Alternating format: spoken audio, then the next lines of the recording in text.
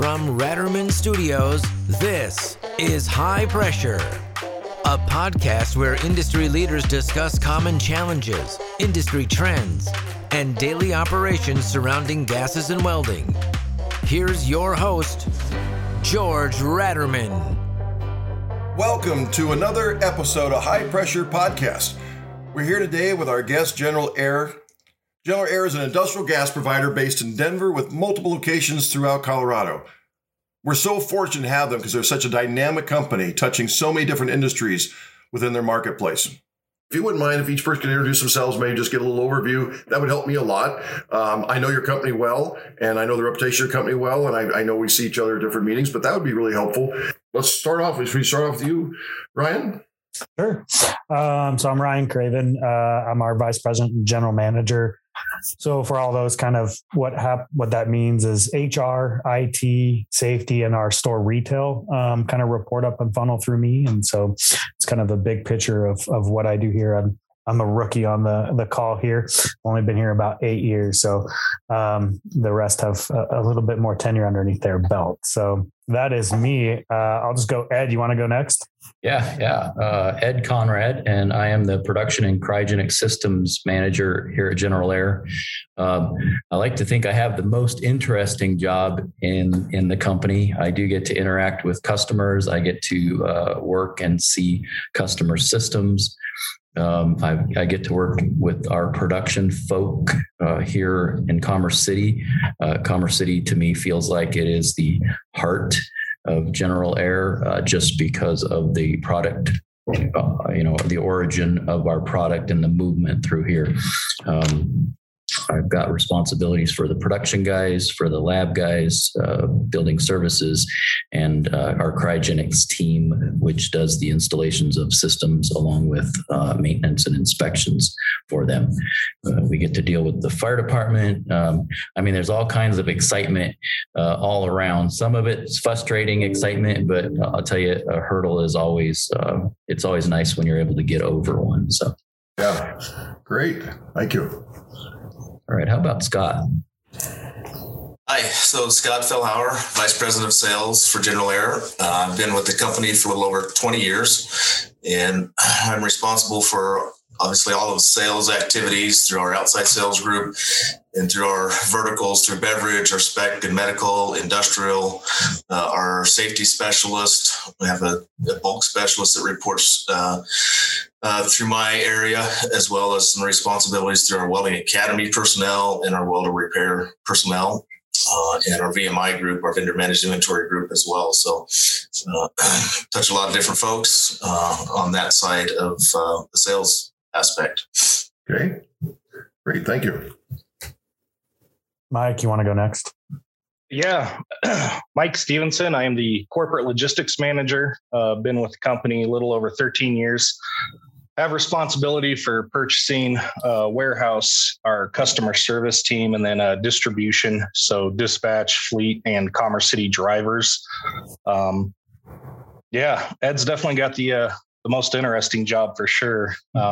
So I'd like to think that a lot of times I have the biggest headaches because you're trying to constantly make miracles happen. The biggest hurdle. It's a lot funner if you could make wine out of water, but we make argon appear at customers' tanks, so it's similar. That is similar, Mike. Very similar. So you're the headache reducer, right? We try. Yeah. Obviously, it's a team effort between the production, cryo team, sales. All of operations. At the end of the day, we're just trying to make promises come true. So yeah, I think sales is a headache generator for Mike. So there's no question. There's absolutely no question. So okay, great. Yep. Hey guys, I know that we've met before. Brad Armstrong, I'm president, third generation business owner for General Air. I have by far the best job in the business because I get to work with each and every one of these gentlemen on the screen here. Our org chart it works beautifully for us. It's not a traditional org chart. And so I have both Mike and Ed that report directly to me, as well as Scott and Ryan, as well as marketing. And as we put our org chart together, we just looked at how we could divvy up the business based on strengths and passions, and that's kind of how we landed where we're at. So Ryan and I have probably the most blended responsibilities reporting up, and then Scott, Ed, and Mike, it's a little bit more traditional, a little easier to understand. Okay. Well, great. I really appreciate that overview. That was very helpful. So I think, knowing we have so many really great folks in your organization to do this, I'm going to for sure have more questions or more panel orientated that allows each person to kind of, throw their flavor into it and what their thoughts are. I think that will work really well. One of the things I wanted to understand a little bit better, and I find it really fascinating, the geography they're in, is that you've had really probably the forefront and maybe the deeper knowledge of anything going on with cannabis in the United States due to maybe some of the laws that were allowed to do things in your state.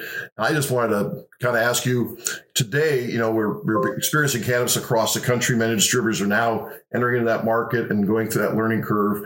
But I want to ask, as it sits today with cannabis, your level of excitement for the opportunity and the growth in the next 5 years, do you sort of think it's peaked, or do you think it's got the next level ready to happen? So maybe I should start with sales on that one. That might be a good place. Yeah, it certainly has been an interesting journey over the past, 10, 12, 14 years since that started, and navigating all these new startups. Ed mentioned earlier about the permitting process. So each jurisdiction tends to be a little different, with Denver being probably the most stringent. Colorado Springs is a close second. And what we have to do to, get installs and the permitting process. I think what we've seen here in the last few years is a lot of the smaller startups have gotten, acquired by some larger companies and organizations. And some of those have expanded. Some have pretty much remained steady throughout. And I think right now the market seems to be pretty flat. The supply is pretty high and driving some of their pricing down current state. And so there is a little bit of that lull happening right now. Our opportunities for growth are really taking on, there's not really any new cannabis customers starting up, but we have acquired business from our competitors that have not been able to keep up with the demand of some of those customers. So, right.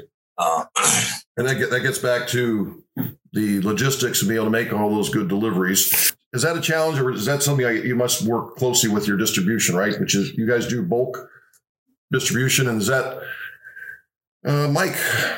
I want to make sure I got the right person to say here. Is it Mike? Mike's right.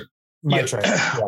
Yeah. So the cannabis customers are unique. Scott's right. It felt like 12 years ago was kind of the next chapter of the frat, kind of just some buddies together, seeing what they could do, generate some revenue. And it's really advanced in some of the cannabis customers through their delivery requirements, through their delivery windows, through, potentially certs, and just everything that goes into making the delivery has really become a lot more sophisticated and almost rivals some of our spec med clients. Really?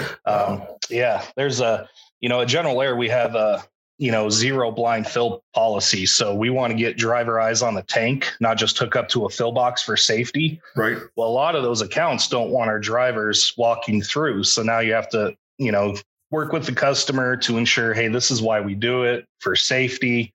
This is what we're going to do during each delivery. A lot of times the drivers have to put on Tyvek suits, go through some kind of screening process. So, definitely different than hooking up a hose to a McDonald's. But that's one of the... And out of curiosity, when you have I'm not a real knowledgeable person of cannabis, but I'm thinking you could sometimes you hear about how you can absorb things just from the air and atmosphere. Do you have to worry about drivers going into atmospheres where they could possibly be exposed, or? Yeah, we worry about drivers for a lot of areas. it's not so much the what they're going to absorb. You could definitely tell when we've been to a cannabis grow operation.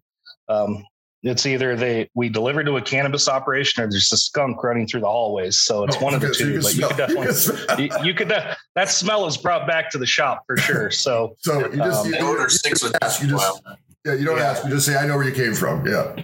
That's the biggest thing. But yeah, that's been the biggest growth in trying to manage these deliveries. Is they are like I said, they've evolved over the last decade plus from a kind of just by the seat of their pants operation, a very sophisticated. Obviously, that goes back to being bought out by larger conglomerates, investment firms, things like that. So definitely some of the most sophisticated customers we have as far as requirements to serve them.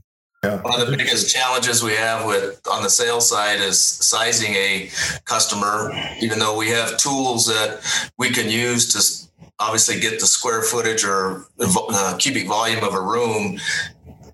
We don't know how tight their rooms are, from air turns to, all the losses that occur. So we do our best to estimate what a tank size would be. Our goal is always to fill that tank like once a month. But if a customer's air turns are, much higher, or they have a lot of holes where things, CO2 escapes, then they're using much more product than we anticipated. So that, again, adds to the frustration or the challenge on distribution side to say, hey, we sized this for 1 month of delivery, but all of a sudden now we're going 3 times a month or something like that. Yeah, right. Yeah. The thing you'd have to kind of understand too is this industry just happened to us. So it started as small customers with 20-pound cylinders. And I can remember the first couple of years, literally thousands and thousands of 20-pound CO2 cylinders were being sold out of our stores, sometimes dozens at a time. Wow. And as those producers or growers started to move into larger systems, it just kind of happened to our business. And to be honest, we were kind of slow getting into aside from being open to the public, we were a little slow getting into the industry just because we were the first. And so if you've looked at something that's been illegal around you for your entire life growing up, all of a sudden is legal, but your attorney is telling you, be careful because your assets are likely to get seized if the feds determine that they're going to enforce federal law. We were very cautious, very slow. Some of our competitors were much faster. And then as different applications came to be extracting cannabis with N-butane, being one of the first in the nation is not a very comforting place to be when there are no rules and regulations. And some of this feels like it's being done in a back alley with a lot of bro science. Now, since then, the industry has grown tremendously and it's very sophisticated and it does rival and the customers are getting larger. And to be honest, that's where we fit better than some of the smaller startups that were happening all around us. Yeah. Go ahead.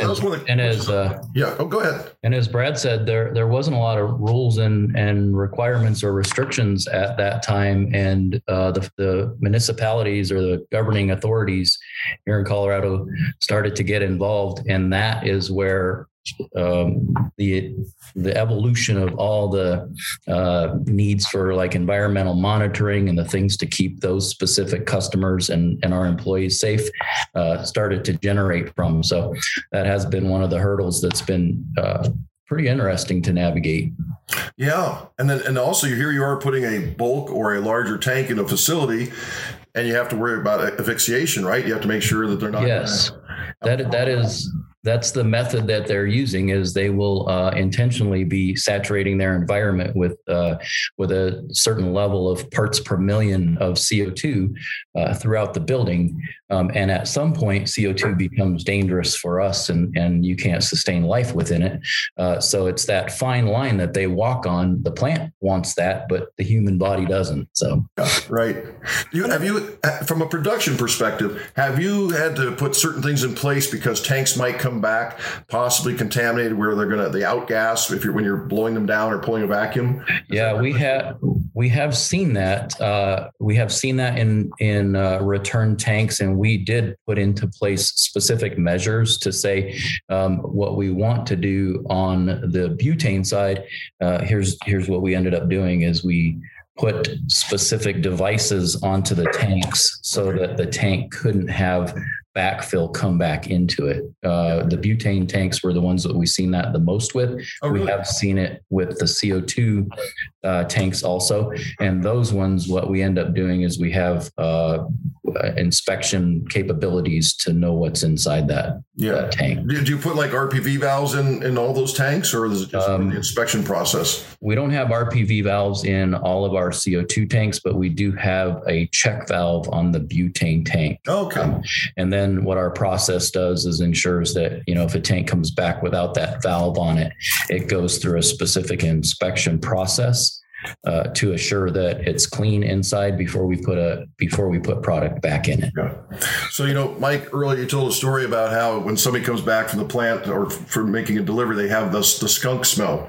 So when I was first in sales, I ended up with an account. I was so proud I got the account. The city of San Jose, and they're doing a retrofit of their whole septic sewer treatment plant. And I was so excited to have that. And I was out there for about, 2-3 hours, different ponds, and we're doing all the welding. And I was so excited about it. And I left there. I made calls the rest of the day. And at the very end of the day, I came home to my house and my wife said to me, "What happened to you?" I said, "What are you talking about?" She goes, "You smell so badly." I said, "What? I don't smell badly." But when I was out there, my nose got used to the smell. I didn't know it. And then I'm like, oh my gosh, because I picked up the smell. I guess it just clung to me.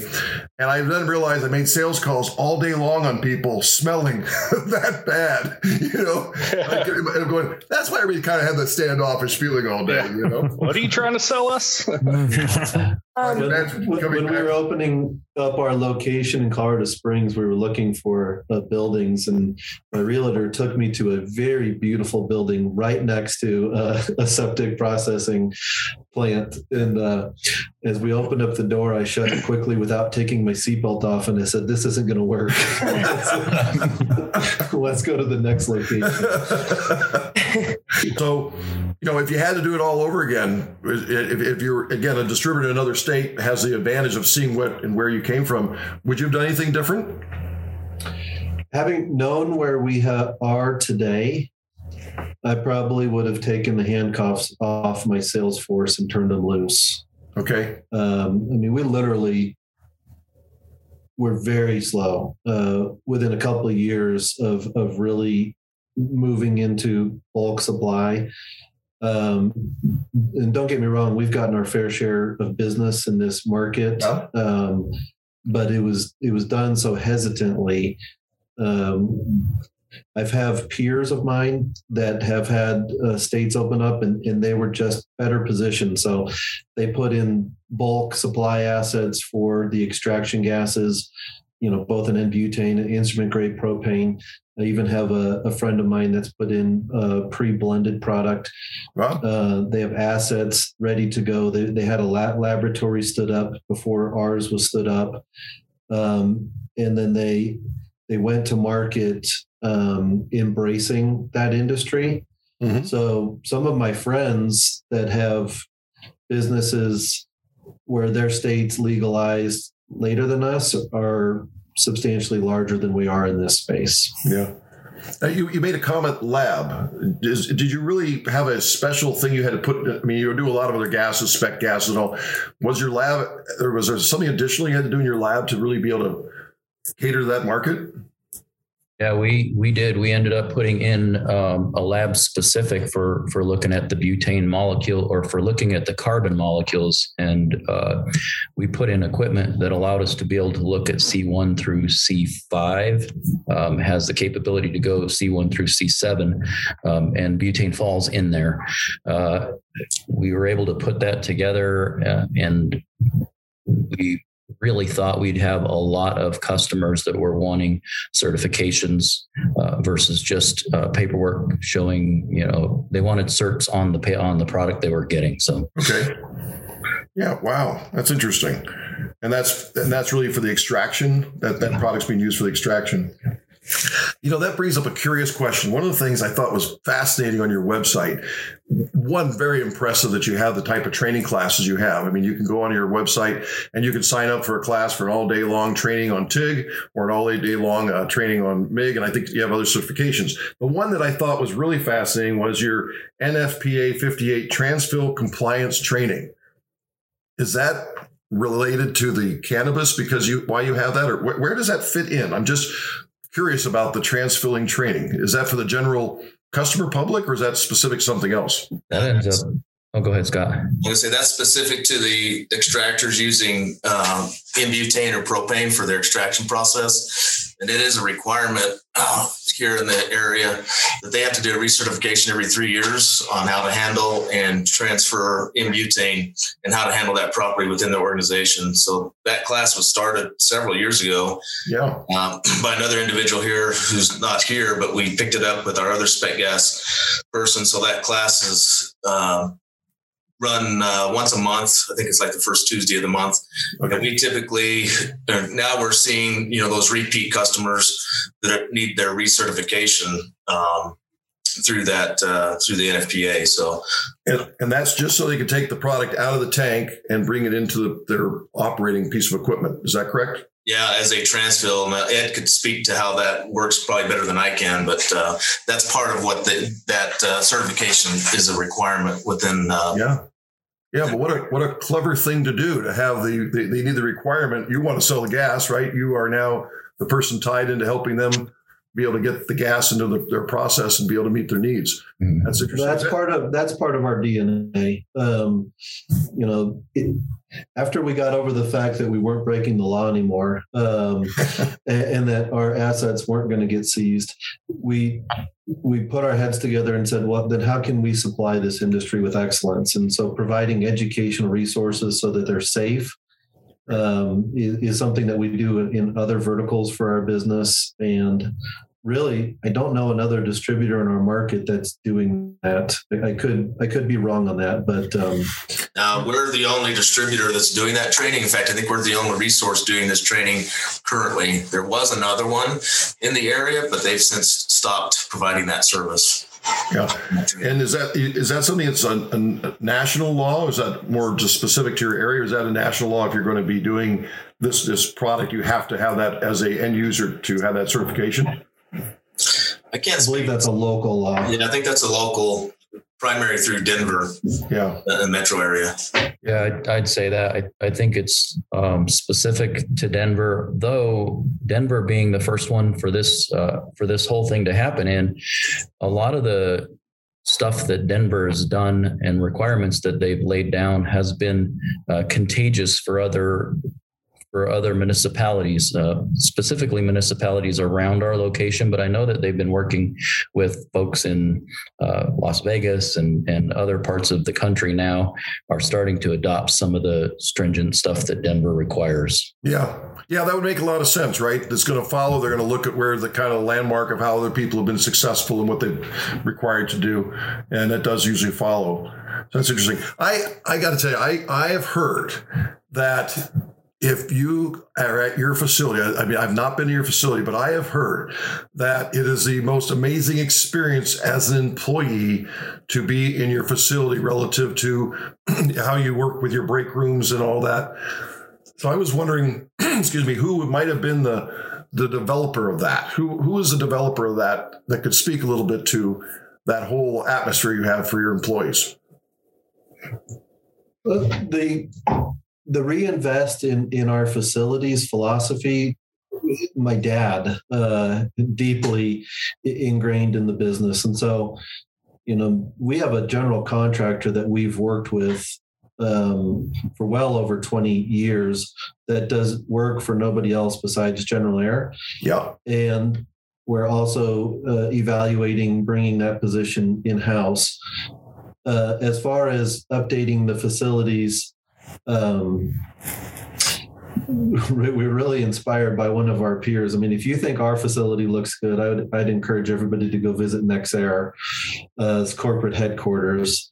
That is very nice. Yeah, it's very nice. Yeah, it's gorgeous. You got the vintage truck when you come in. Yeah, it's very nice. Yeah, we don't have that. But one of the things so there's an operational system that General Air has embraced that we know other distributors have embraced as well. It's called EOS or Traction. And Traction divides your business up into lots of different teams that are meeting on a regular basis. And so if you look at General Air, we have about 38 teams that are meeting on some sort of frequency. I'd say 80% of those are meeting once a week. Wow. Maybe 60% of those are once a week, and then somewhere on an every other week cadence. Well, one of the things that we wanted to have as an organization was every one of our facilities to have a meeting space that would be modern and up to date and comfortable.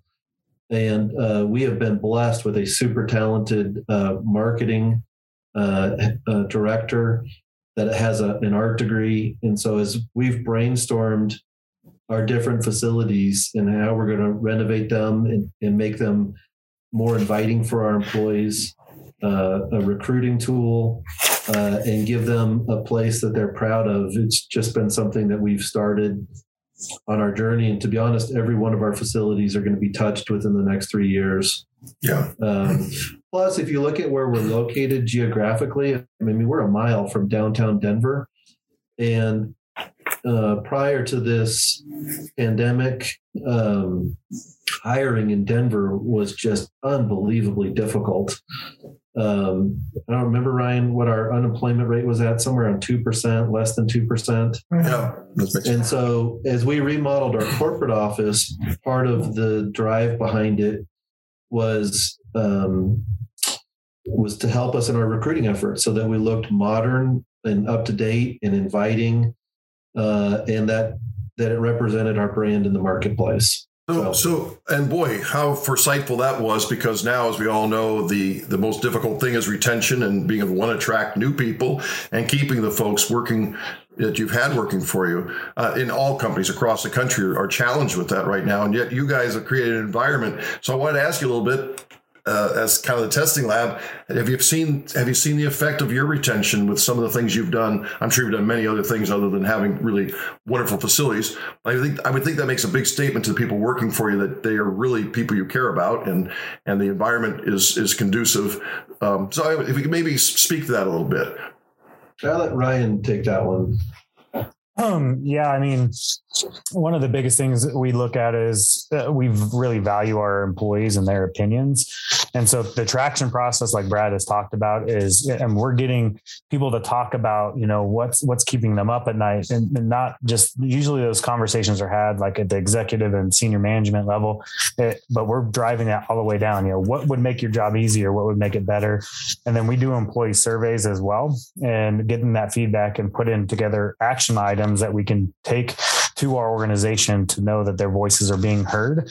And so, I mean, every year we've heard of that. And when we, did it informally and both formally doing a survey, the number one word that came out is the word family, right? And we know most of us all sitting here have worked for great and exceptional managers, and the adverse is true, right? We've all worked for managers that we were hoping that we had a different opportunity presented to ourselves so that we can get out from underneath that individual. And, that 70% of people leave because of their manager, right? And so I believe we've equipped our managers, and they do an exceptional job listening to our employees and meeting them where they're at.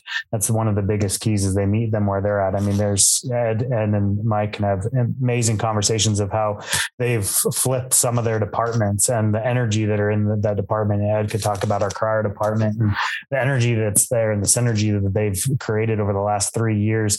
They really work together towards each other and making each other successful. And it starts with the manager in that group. And, Mike's the same way. Our drivers are here. And it's because when we talk about our drivers and what they're doing, they come back and say, man, whatever it takes to get the job done and support people. We don't have a lot of people that are saying, man, that's not part of my job. And that's one of the things that we really attacked. We have people saying, what does it take to do the job versus, that's not my job. And you find that breath throughout the entire organization is, what do we need to do to be successful? And I think it stems at knowing they know that we're here to invest in them and their success, because we know that that's key to a successful organization, a successful branch. And so our managers do an exceptional job.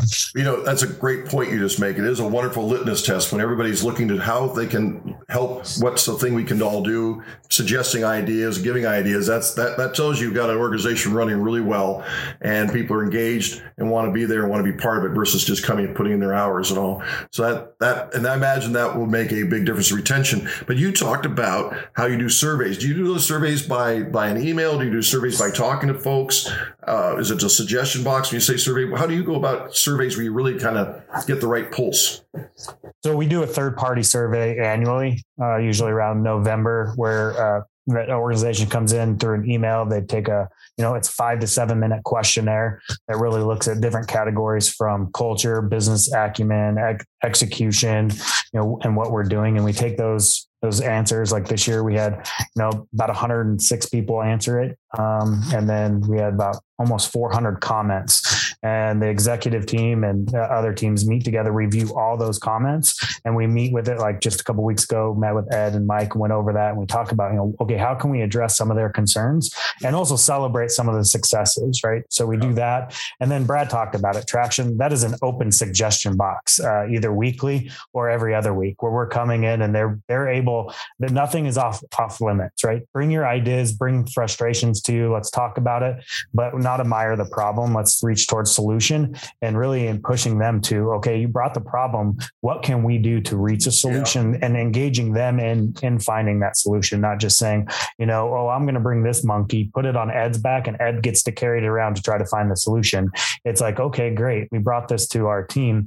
How can we solve this as together and using the resources that we have available to us? So if I could ask the group in 2021, if you had to say your top 1 or 2 things that may have surprised you, but also the ones that became those things that you really needed to work on or was brought up to, what stands out at you in 2021 that were like, either it was a surprise or they were just the top ones you found yourself saying, we really got to work on this? I would say probably what surprised me most was the operating system that we've talked about now a couple of times. The impact that operating system has had in fostering the things that the employees need. There's employees that need to know where we're going. They want to have a clear view of what the vision looks like in the company. There's employees that want that involvement with solving problems, and that is part of our weekly meetings. There's being able to understand what the issues are and work towards solution. But it seems like that Traction platform has been ideal for helping us move in that direction. And like Brad said, there is a lot of teams that are meeting currently, and everybody's involvement's there. And it feels like you really are part of the team, and you understand that everybody's moving in the same direction. Yeah, that's great. Mike, what would you say to that? I am still incredibly surprised on a positive that for 2 years now we've been going around, and seems like everyone says, close your curtains, stay inside, don't go outside. And yet we have a workforce that continues to show up, continues to put in the effort, the energy, the time away from their families to get the job done, to fill orders, to meet customer needs and requests. And, whether I should or shouldn't be surprised, it's the expectation, right? Yeah. But it's just for 2 years now, it feels like, society has been just, that drum keeps beating about, hey guys, this is the environment we're in, stay home, blah, blah, blah. And we continue to show up, do things the right way, do things safely, and continue to serve our customers and, like to believe it's with excellence. Yeah. Yeah, that probably really comes back to people wanting to be part of something, right? They want to, as we all know, it's not how much you get paid per hour that's your number one thing. Usually it's really all those other things, how you feel connected. Is your voice being heard? Out there making a difference? Do you feel part of something that's really changing? And then just to piggyback off Traction, because I agree with everything that, Brad, Ryan, and Ed and Scott have shared. But so you have the team impact, this particular team, but what often, creates the action items, the movement, is we've created perspective between the two teams, because so many of the to-dos and the action items that come out of a specific team's L10 is dependent on talking to another team. And then you talk to that team, bring it back to the original L10, and you've created a sense of perspective and deepening understanding on maybe why something happens the way it does, or brings to light, the frustration, and why. If we did this a little bit different, it makes a world of difference this output. So not just the specific team interaction and all the positives that have been brought with it, but then when you start getting each team interacting with other teams throughout the organization, not just at one facility, but, whether it's a branch location or our admin team or credit department, it just is I think so much of our progress, and, that's the engine really. So, yeah. Interesting. Ryan, if you thought of 2022 and you put on your paper as we're, looking at going into 22, what do I need to worry about? What am I really focused on to have the continuing success you've had as a company and continuing growth? Do you have like a number one and a number two? For us, it's bringing closure with some of the projects we're working on. So, Ed, Brad, and Mike can talk about this. We have some big items that have taken longer than we've wanted to get off the ground. And so launching into dry ice, that's been, an adventure for us there. We're getting a new state-of-the-art gas lab that, is going to really be a destination for people and bring, what we can bring to the market to the next level there, and our welder repair facility, and transitioning from what we're currently doing to what our capabilities are going to be in the future. I think bringing those to a closure. We also have a warehouse project that's being launched and kicked off the ground, that's really going to take our ability to meet the needs of our customers to the next level. And so I really see us in the next year being able to be a place that is a destination for people to come through, because they're going to want to see how you can operate distribution and with excellence. And so those are really the things I'm really excited for in 22. So the gas lab, gosh, that sounds pretty interesting to me. So everybody has gas labs, right? And they're all kinds of great equipment in there. When you say to the next level and really the state of art bring it to another level, what is that difference? What is the difference between having 5 nines purities and doing maybe mixes and other kinds of things? What's that next level when you're talking about that? I'll let Ed talk a little bit more about that, but we'll have some capabilities that I believe no other distributor has.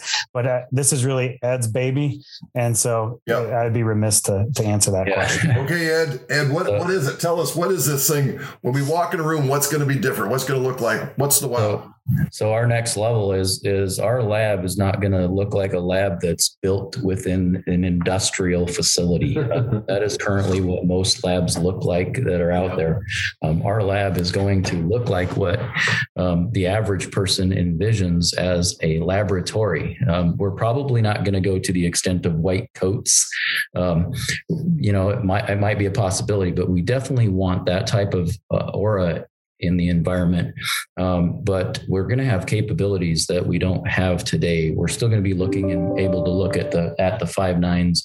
But what we're going to have is some automated filling capabilities that we currently don't have. We're going to have equipment also that does automated testing. Right now, everything gets moved before it's tested. We're going to be able to do automated filling. We'll be able to do automated analysis right off the fill line. And it doesn't take the operator completely out of it, but it changes drastically as far as what you're able to do and what you can put through there. Yeah. That you're looking at that could open up other markets that you can now move into, or bring the level up, make it more difficult for competitors when you can bring a different. Yeah, we are definitely looking at what's currently out there and what we have to source from other places. We will definitely be looking at that and saying, hey, what can we and what will we bring back into house?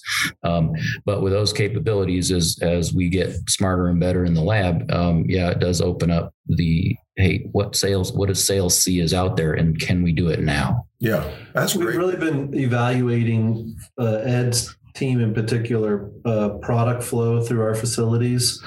So we think we're going to get much greater efficiencies as we lay out this new laboratory. But, you know, one of the terms that we've been using this last year is that we want to be tour ready. And the term that we're really coining moving forward is that we're going to be tour worthy. And so when we have customers that are making a decision on who their supplier should be, we want them to come to our facility and really experience the difference.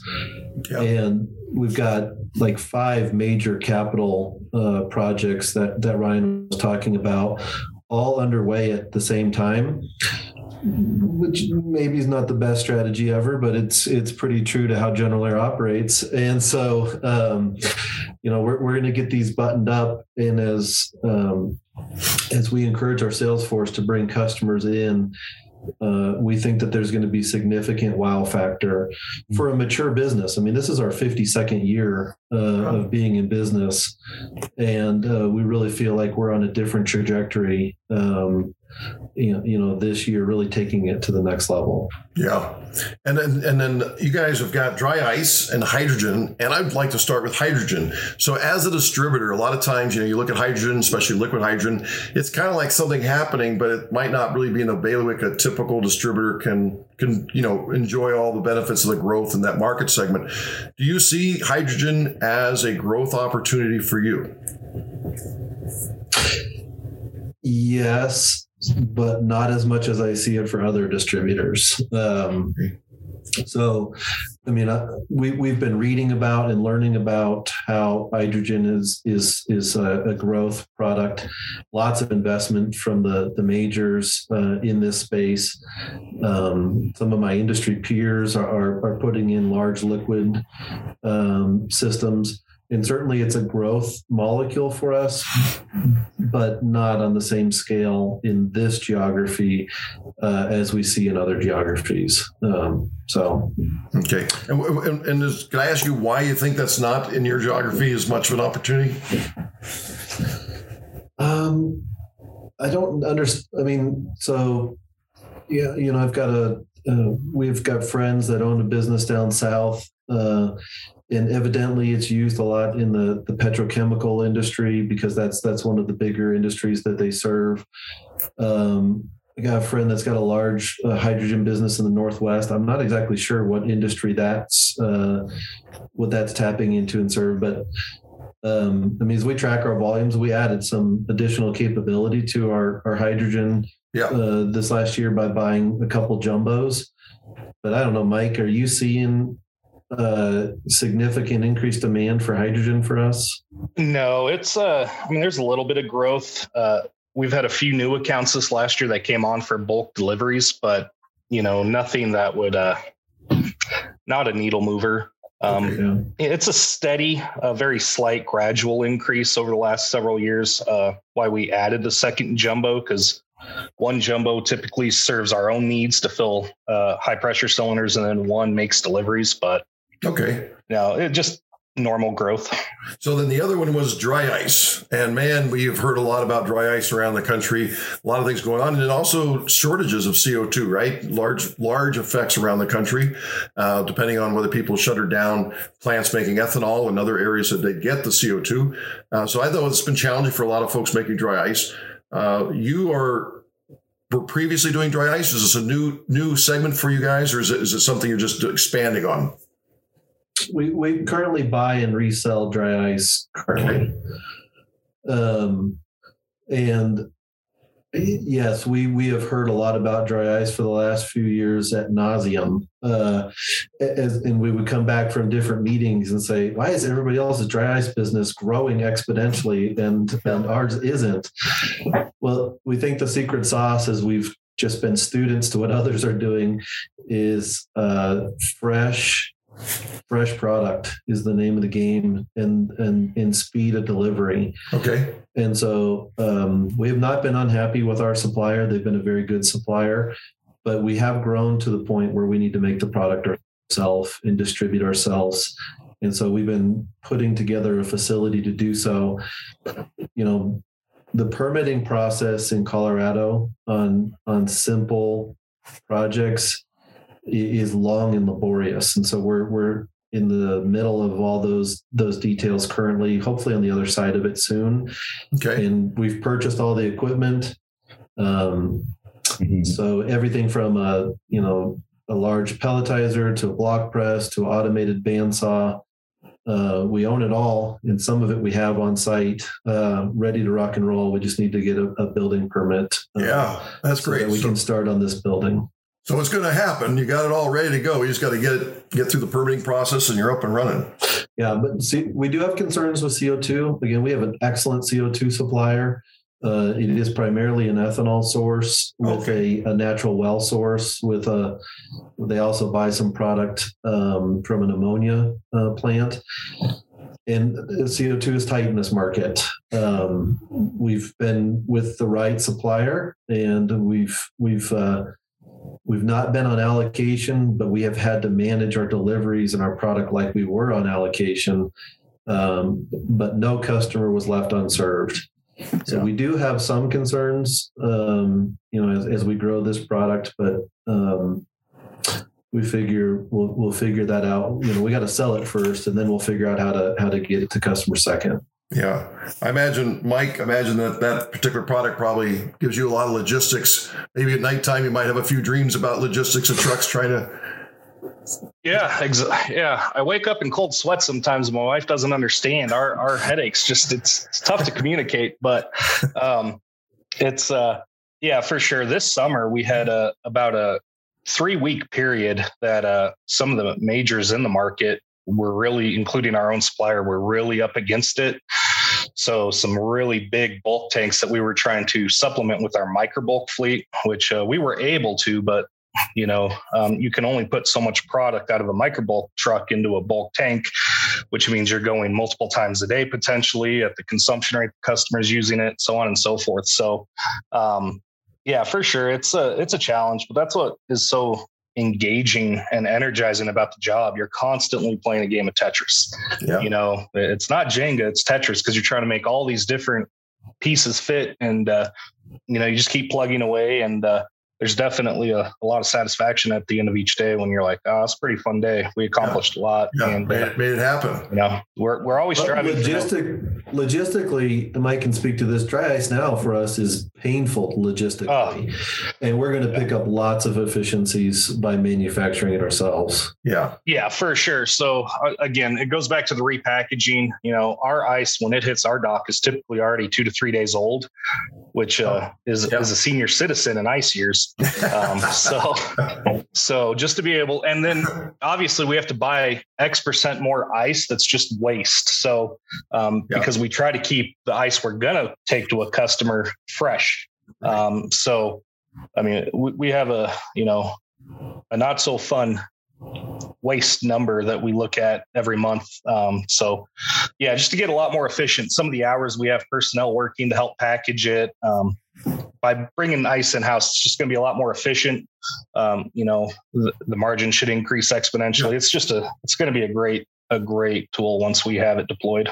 So, as Mitch's comment you made, fresh, for the folks that have not, and including myself, I've not done a lot of dry ice sales. So when you're doing dry ice sales, why is that word fresh so important? I know on a liquid doer, you got to worry about something boil off and having a loss rate of gas, but you still have whatever gas is left in the tank. Is there something different about dry ice when it's 3 or 4 days old, other than you have less of it? Some of it's gassed off?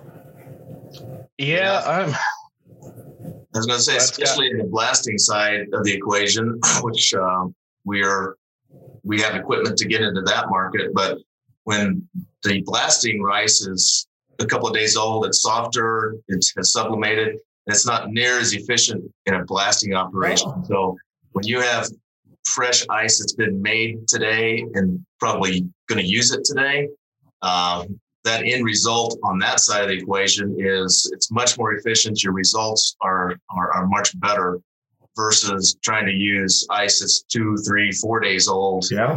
It's like mush. So it's not think of ice cream, fresh ice cream, or ice cream that's been left out for a couple days, sitting on an ice cream cone. And when you think about some of the applications for dry ice, call it food preservation, as a lot of the direct to home food businesses have popped up. I mean, they need that ice fresh and cold. As it's going to make its way to perhaps across the country to the doorstep.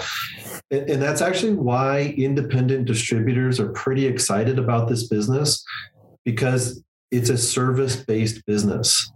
It lends to, if you can get in the game from a capital standpoint and a volume standpoint, well, then it becomes who's got the fastest, most responsive logistics, who's the hungriest. And we think that the regional independent will bode well with customers that have those kind of expectations. Yeah. That is a very great point, because your infrastructure is made to quickly get bottles of gas or cryogenics or bulk tanks delivered and filled. And here you are with a product that, if you can't do that well, that's a big differentiator in the marketplace. Correct. Yeah. And I really appreciate you explaining that about the rice with the blasting. It makes so much sense with the way you explain that. And I can imagine the person that's using that product can night and day see the difference when they're going to work with it. Well, we don't know yet, but we'll tell you in a year. Okay. The question was 2022, what we're excited for. Right? So we just started. We just launched in. So I wanted to ask Brad this question. Brad, you get up in the morning, you come to work. What is the thing that you get so excited about? What energizes you? The thing that I get most excited about is when I contribute to the resolution of some major problem that we're having in the business that takes us to the next level. So, an example of that is, we've outgrown our facility in Commerce City, and so we have had to really brainstorm even where to park people. I mean, the thing we're most excited about last week is we got a new parking lot painted and have plenty of spots. But one of my challenges as I committed to help our operations team was, okay, let's figure out how we can get more parking. Did some research, did some planning, was able to acquire a piece of property right across the street. All the cards just fell correctly and it fit within our vision. So we're going to move our welding repair department so that we can build our new lab. We finally have a building to start making dry ice. And I was at the center point of helping resolve a major problem in our business. And that to me is very gratifying. And as I've looked at a lot of our different markets, we have different challenges because we've outgrown our facilities or outgrown some of our capabilities. So just partnering with our people, brainstorming and making it happen, that's a great day for me. Yeah. That would be very motivating, and it makes a lot of sense. And it sounds like that's the whole culture of the company, right? How do we look at an opportunity when something's an issue or a problem? How do we find the opportunity in it and then make it happen? And that's a pretty satisfying feeling, right? For everybody in your organization, it sounds like you have the same thing on different teams. You have 100 teams going on, working on different things. So each one of those will have some resolve, and I imagine it helps bring the next level of motivation to the next thing you're working on. Correct. If I was to ask any one of you guys something that everybody should really know about your company and what differentiates it in your mind and makes it such a unique and really different than most companies you would find yourself out there, what would you say that, if I just went down the list really quickly, what would you say the one thing you'd say would be that's the thing? Man, I think I'd pipe up with continuous improvement. Okay. I mean, regardless of where it's at, whether it's in the knowledge, whether it's in our process, whether it's in personnel, continuous improvement. Okay, great. Thank you. Yeah, I would probably sure tell that too. We're never satisfied with with the status quo. We're always looking to improve. If you look at our technology and things we've done in the IT department, developing internal apps with our internal programmers have really enhanced our improvements over the last several years. Ryan's IT team has just done a fantastic job of some of the tools that have been developed that we get to utilize and get the benefit from. Okay. Mike? Yeah, I think I'm just going to repeat the same theme, but I'll throw out the word ownership. Every employee, I think, has a sense of ownership to what their role is and their piece to the puzzle that we're trying to put together, through a variety of different reasons, but continuous improvement, never satisfied, ownership. It's all kind of the same overall theme, and that's what makes it so fun, that everyone that's in the same room and you're working with, they all have the same energy and the same motivation to solve the problem. And it just makes it a lot easier when you have that environment versus, sometimes you get some of their curmudgeons that you have to push along and come on, this is why. So that just makes it a lot easier. Great. Ryan? I'd probably say we're uncommonly capable from the way that we service and go to market to help our customers, the way we care for our employees, and the way we don't back down from innovation and are willing to take on risks to either grow internally or for our customers. So, okay, great. And Brad? It starts with a strong foundation, and from that strong foundation, we have been afforded the ability to hire, to attract, to hire, and to keep very talented people, and then to work with them to unleash their creative energies for the betterment of our business and our employees and our customers. But, we'd be remiss if we stand on a strong foundation, financially strong and in the marketplace. And then from here, we've just had this focus. How do we get better? How do we get better? And I'm just surrounded by super talented people that I try not to get in their way, try to put wind in their sail and let them do their thing. And we have an appetite to be radically different in the marketplace. And so we do fun things. And we've been blessed in the process. Yeah. I got to tell you, just listening to the podcast today with all you guys, I'm energized. I'm excited, because looking at how many different things you have happening. And boy, I think so many times this came up, but being able to have people working together and then accomplishing things, be able to celebrate those, that's always motivating, right? And that's attracts people that want to be part of that success. So that's fantastic. You guys are doing a fantastic job. If interested in products mentioned in this podcast, Roterman has the largest selection of compressed gas and cryogenic equipment and supplies. You can view our complete offering at rmiorder.com through our digital catalog or online store. We also offer a printed 1,300-page catalog. Go to rmimfg.com/catalog request.